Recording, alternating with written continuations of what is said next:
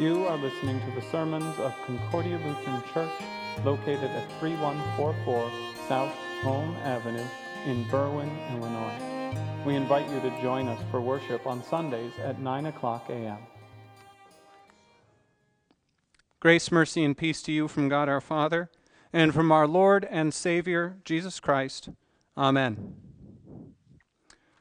Sequels are a big deal these days. We get lots and lots of sequels, whether it's in movies. Sometimes we also see old TV shows keep getting rebooted. I think 90210 has been in plans for several reboots. There was the old show back when I was younger, and then the new one came out several years ago, and I think they were planning on having another one because 90210 was that brilliant. My favorite sequels, though, to illustrate how sometimes sequels get bigger and better as they go, I think my favorite sequel is my favorite Christmas movie, Die Hard. Die Hard is the Christmas movie. It's just a man who wants to spend Christmas with his family, right? So in the first one, John McClane is just a regular guy. He's a police officer. He does regular human things. And the only reason he succeeds is he's both lucky and really tough. Like, he can walk on glass, and he's like just kind of keeps going rather than giving up. By the time you get to the last one, he is driving cars off medians into helicopters. He killed a helicopter with a car. And he drove a semi up a collapsing parking structure and then leapt onto the back of a jet. It always just gets a little bigger and better, right? Every sequel needs to top the one before it, and it just gets more and more ridiculous. I mention this because the Easter Vigil sets up one Exodus with its sequel. The first Exodus is pretty amazing, right? Miracles and crazy things are happening and water's drowning armies. But that's the normal one. The second Exodus is the one that's bigger and better and more mind-blowing, even cooler than John McClane jumping onto the back of a jet. And that's what we're going to do today. We're going to take a look at how the Exodus out of Egypt, the crossing of the Red Sea, shows us what Christ does for us in the second Exodus, the Exodus from death and hell. So, in both of these stories, we have a people who are in slavery. For the Israelites, they are in slavery to Egypt. Pharaoh specifically. Now, you probably heard me say this, but their kind of slavery is not the kind of slavery that we think of when we think of slavery.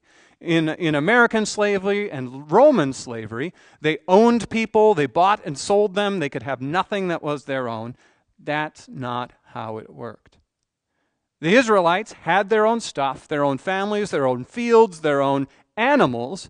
What they were, however, was forced labor. So instead of going out to work in their fields that day, Pharaoh and his goons would come by and force them to work on construction projects. And that's how they built the cities, by forcing Israelites to work like that. We call it slavery because they couldn't leave. It's not like they could quit. There was no severance pay. They had to do it. They were stuck there, under the power of Pharaoh. We, on the other hand, don't have a Pharaoh who stands over us with whips or making us bricks. We are slaves to something different. We're slaves to sin. Every single one of us born into that condition. What does that mean? What it means is, I'll give you an example. It's when I forget to do the things my wife asks me to do, right? So not too long ago, we bought this big, heavy thing, got shipped to us, and we ended up having to return it. So she took care of everything, got it all packed up, and put the shipping label on it and all that stuff. And then she asked me to carry it to the post office, get it mailed. I go, yeah, I'll do that. That's right, I'll do it today, honey. No. That didn't happen. And so she pointed that out to me. I said, okay, I'll do it today. Yeah, not so much. I'll do it and finally I ended, after a few days of being like, I can't believe I forgot. I finally took it. Did I wake up that morning and say, "Naha, wife, I will defy you"? Of course not. She might think otherwise. But that's not what I was thinking. I was a slave to my sin. I fell prey to my weakness, my forgetfulness, my laziness. That's just a little example, but we see bigger ones. Addiction is a big one that's destroying communities right now, especially opioid addiction. I don't think anybody wakes up and says, you know what, today I want to start a habit that will destroy all of my relationships, break my family apart, and make everybody angry at each other, and I will probably overdose. Sounds like a plan, right? Of course. Nobody does that. They just get caught in something they can't control. And even if they fight to get out, so often they can't. That's slaves to sin. And we all have stuff like that, don't we? Whether it's the little thing or the big one. Both these stories have slavery. Both of these stories also have salvation. Both of them have salvation through baptism, in fact. In the Exodus story, we see God's people being in slavery, and then someone shows up, Moses, sent by God, and he does all these miracles, and he teaches them about the promise that God gave Abraham, Isaac, and Jacob, and they do amazing things, and then finally on one night they sacrifice a lamb, and they paint the blood on the doors, and it marks God's people, and the lamb's blood and life buys them out of Pharaoh's hand. And Pharaoh wakes up the next day and sends them out. And the Egyptians are so glad to see them go, they throw all their wealth at him. It's like, get out of here. And then they get to the Red Sea. Pharaoh's army is trying to chase them down to bring them back. The army of slavery out to get them. And God splits the Red Sea. The people walk through water, and the water drowns the forces of slavery. Finally, they're free. Slavery is gone, defeated, destroyed in the waters of the Red Sea, and they live free as God's people. Second Exodus is a lot like that, except bigger and better. Someone is sent from God, his one and only Son, Jesus Christ. And he does all of the miracles and even better. This isn't darkness and gnats or flies. This is healing and feeding 5,000 and raising the dead and doing all of these amazing things. And that same person doesn't go to Jerusalem and kill a lamb. He offers himself as a sacrifice, his own blood. And that blood marks you and me as his people. And then he walks you through the water. No Red Sea, but the waters of baptism. And when Satan sees you about to be taken from his grasp, his armies rush out at you and they're drowned in that amazing flood. In baptism, you are freed from death and the devil and sin to live in a new life. That's what Martin Luther says in his small catechism. When he asks the question, what benefits does baptism give? It works forgiveness of sins, rescues from death and the devil, and gives eternal salvation to all who believe this, as the words and promises of God declare. God rescued his people through the Red Sea to give them a promised land. God rescues you through baptism to give you eternal life.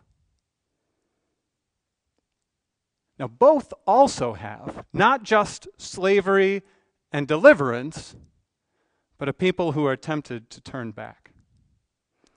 In this story, you can see exactly what happens after God's people walk to the Red Sea.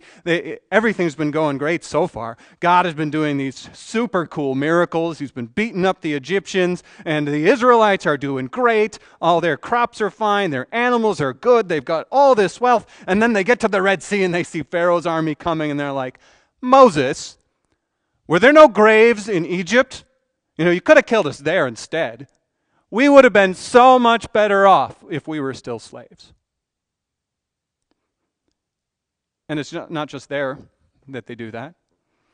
When they get hungry on the way to Mount Sinai, they say the same thing. When they get thirsty wandering through the wilderness, they say the same thing. When there isn't enough meat, they've got manna every day, food picking up off the ground. But we don't have any meat. Wasn't it so much better back in Egypt where they just had meat lying on the street? At every step of the way, whenever it got tough, they said, life was so much better when we were slaves. And that can happen just to us too. When the Christian life gets hard, we can say, you know what, this just isn't right to be faithful today. It's so much easier to let this slide right now, to take the easy route, to maybe not suffer a little bit, to put faithfulness behind whatever is expeditious. Not too long ago, the United Methodist Conference got together and they had this huge vote. They've been struggling between the Western Methodists and their ideas about humanity and religion, and the African and global South Methodists, who are rapidly growing around the world while the American and Western Methodists are rapidly shrinking. And in the middle of this, they had this vote about human sexuality. And this huge explosion of conflict between those two groups.